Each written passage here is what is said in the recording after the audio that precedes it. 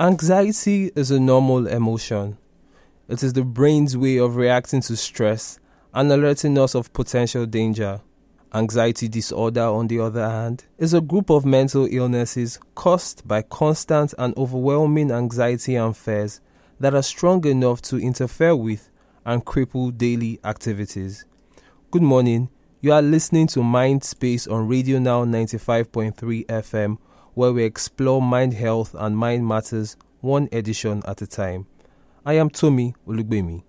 Today, we will have an in-depth conversation about anxiety disorders, their causes, triggers, and how they can be treated.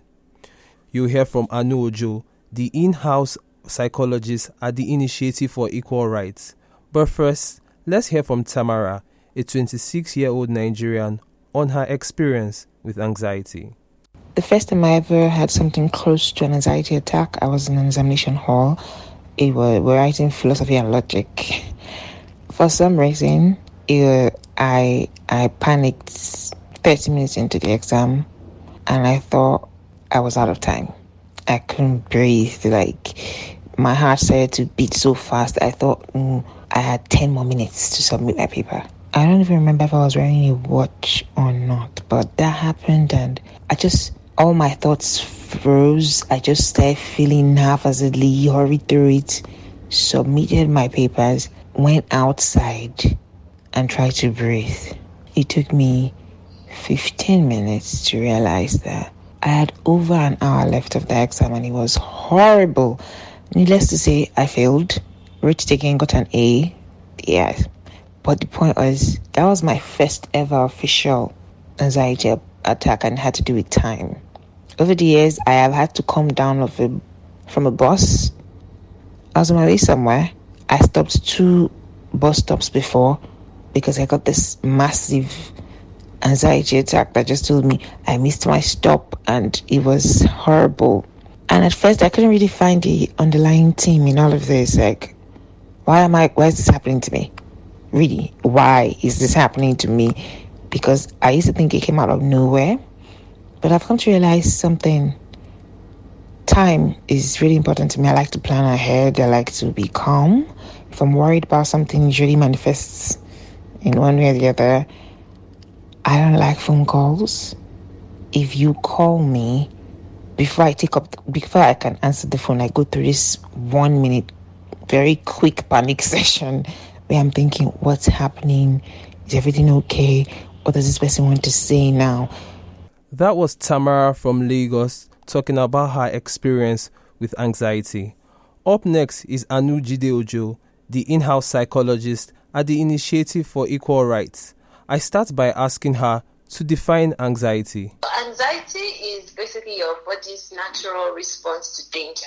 Basically, when your body anticipates an emergency or anticipates danger, there are some physiological and psychological responses that it gives in order for you to give an adaptive response. If you feel there's traffic on the road or there's something that scares you, your mind goes into action to prepare you, right? And that might be in form of, if you see a house on fire, for one, you start running helter-skelter to put the fire out.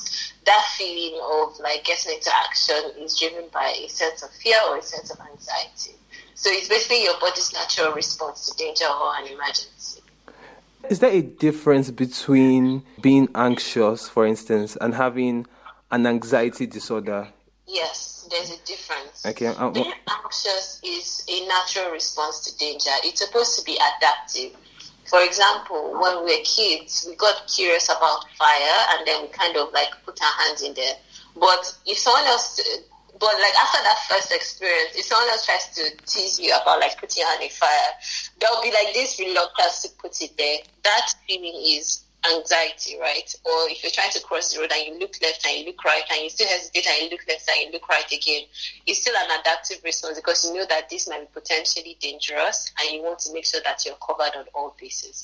But when it's an anxiety disorder, on the other hand, it is not adaptive. There is no emergency. There's nothing that you're responding to. It's just fear without a connection to anything physically there or psychologically there. So it's just giving an emergency response to a non-emergent situation.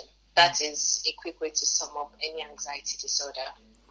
Okay, and what are the causative factors for anxiety disorders? Are people born with them, or do they develop them through experiences of trauma, etc.? Yes, it's a combination of both. It's a combination of both. Some people have experienced anxiety disorders all their life because they've had to put in some coping mechanisms based on how they were trained as kids, if the childhood was like less than ideal, or if they went through like a traumatic situation. For example, 2010-20 was a very traumatic situation, and I imagine that people that were on site or people that watched it live may experience PTSD, which is a form of anxiety disorder. So there are different things that create an anxiety disorder. So, yeah. Are there types of anxiety disorders, or is it just a one-size-fits-all? No, anxiety disorder is an umbrella term for a range of disorders. So PTSD falls under it, phobia falls under it. PTSD is post-traumatic stress disorder. Phobias like social phobia, fear of height, any form of phobia basically. Obsessive compulsive disorder falls under it. Generalized anxiety disorder, where you're just afraid of anything and everything without it being, so it's like a fear of the unknown and a fear of the future. That is also under an anxiety disorder. So it's also under the umbrella.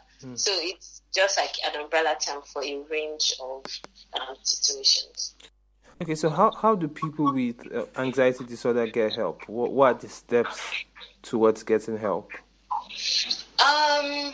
The quick answer to it can be therapy. If you have access to therapy, that is a good start, because different disorders have different interventions attached to it.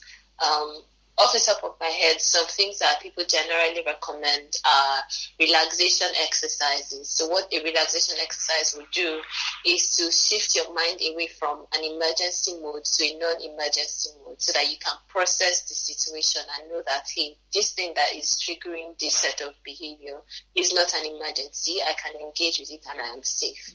So relaxation exercises work, journaling works, taking long walks, things that basically restores you from that sense of constant agitation and constant pressure to a sense where you can actively process the situation and know that, hey, I'm fine and I'm safe and I don't need to take on these adaptive skills that my body has built to protect myself.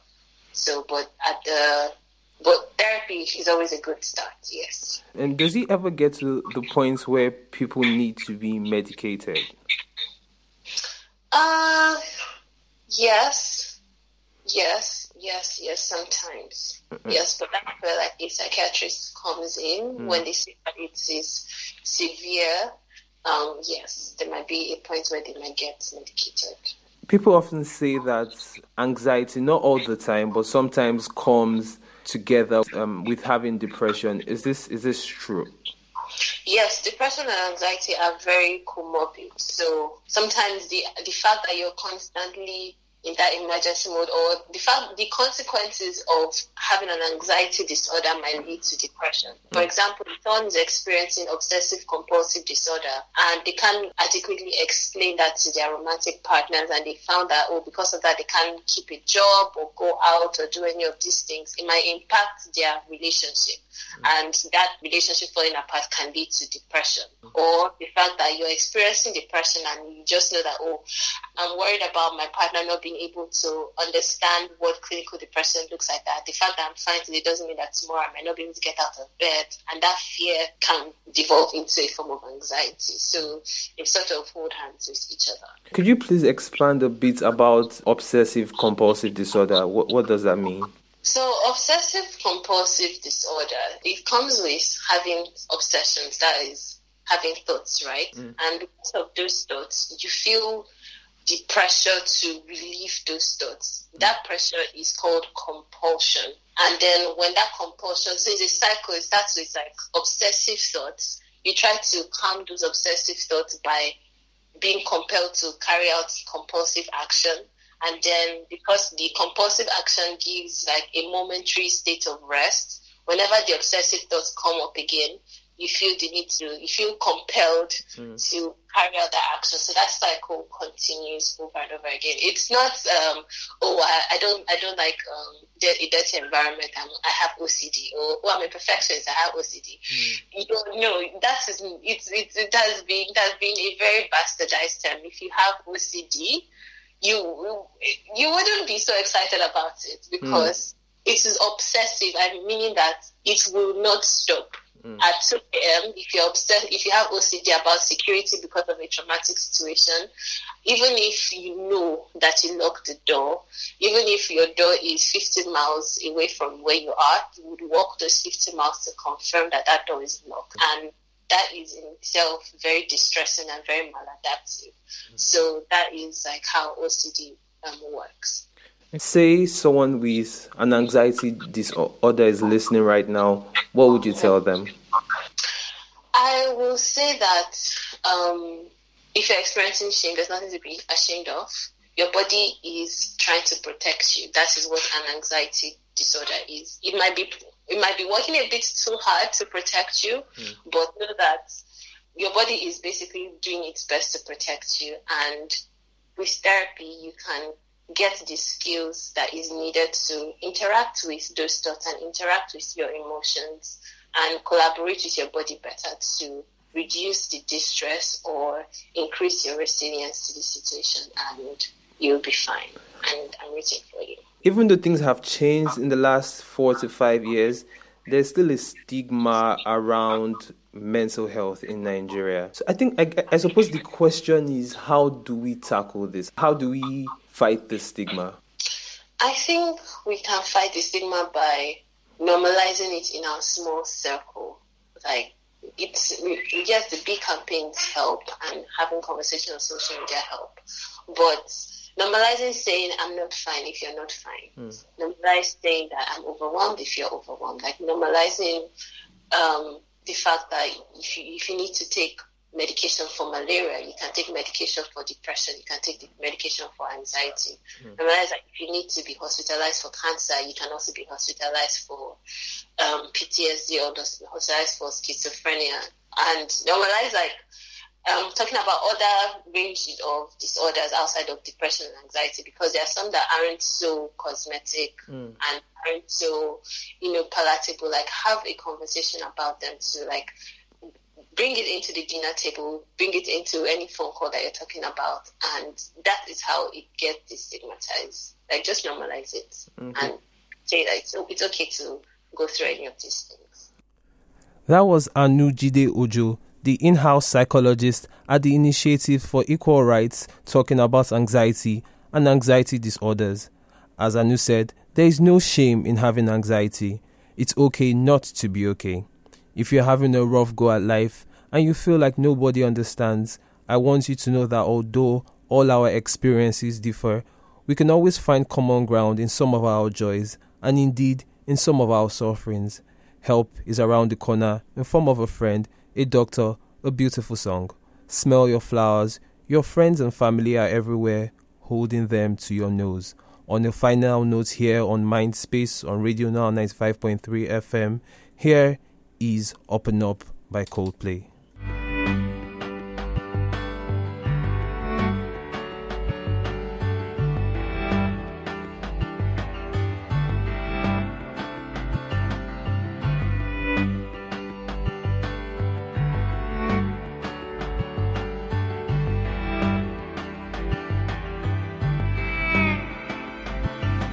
Fixing up a car, driving it again, searching for the water, hoping for the rain. Up and up, up and up.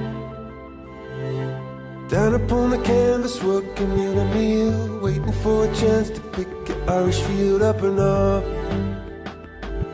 up and up. See a bird form a diamond in a rough, see a bird soaring high, but the flood is in your blood. It's in your blood.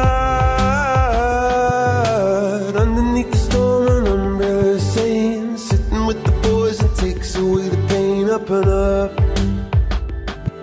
up and up. Saying, we're gonna get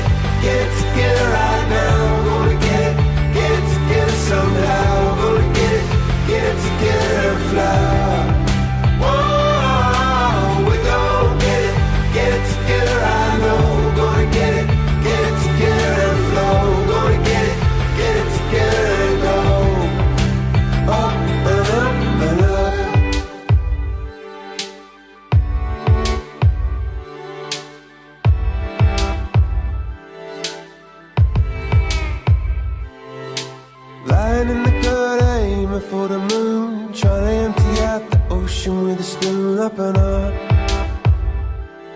up and up.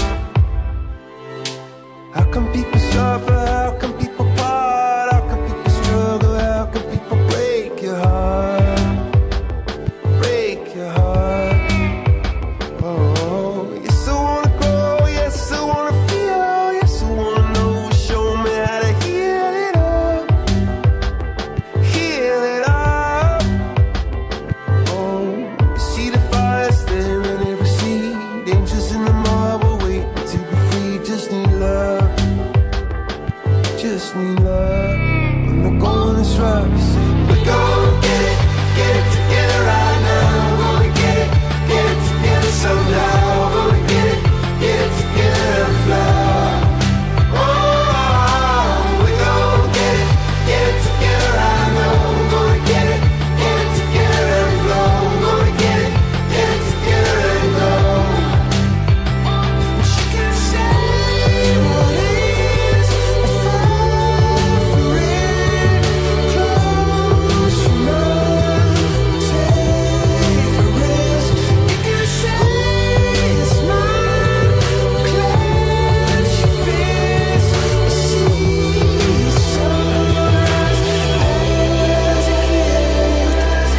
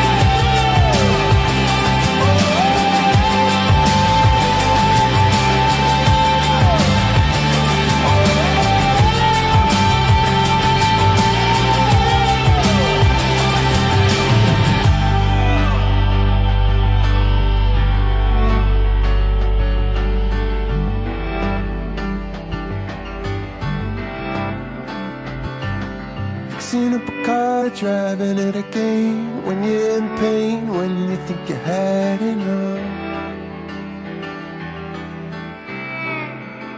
Don't ever give up.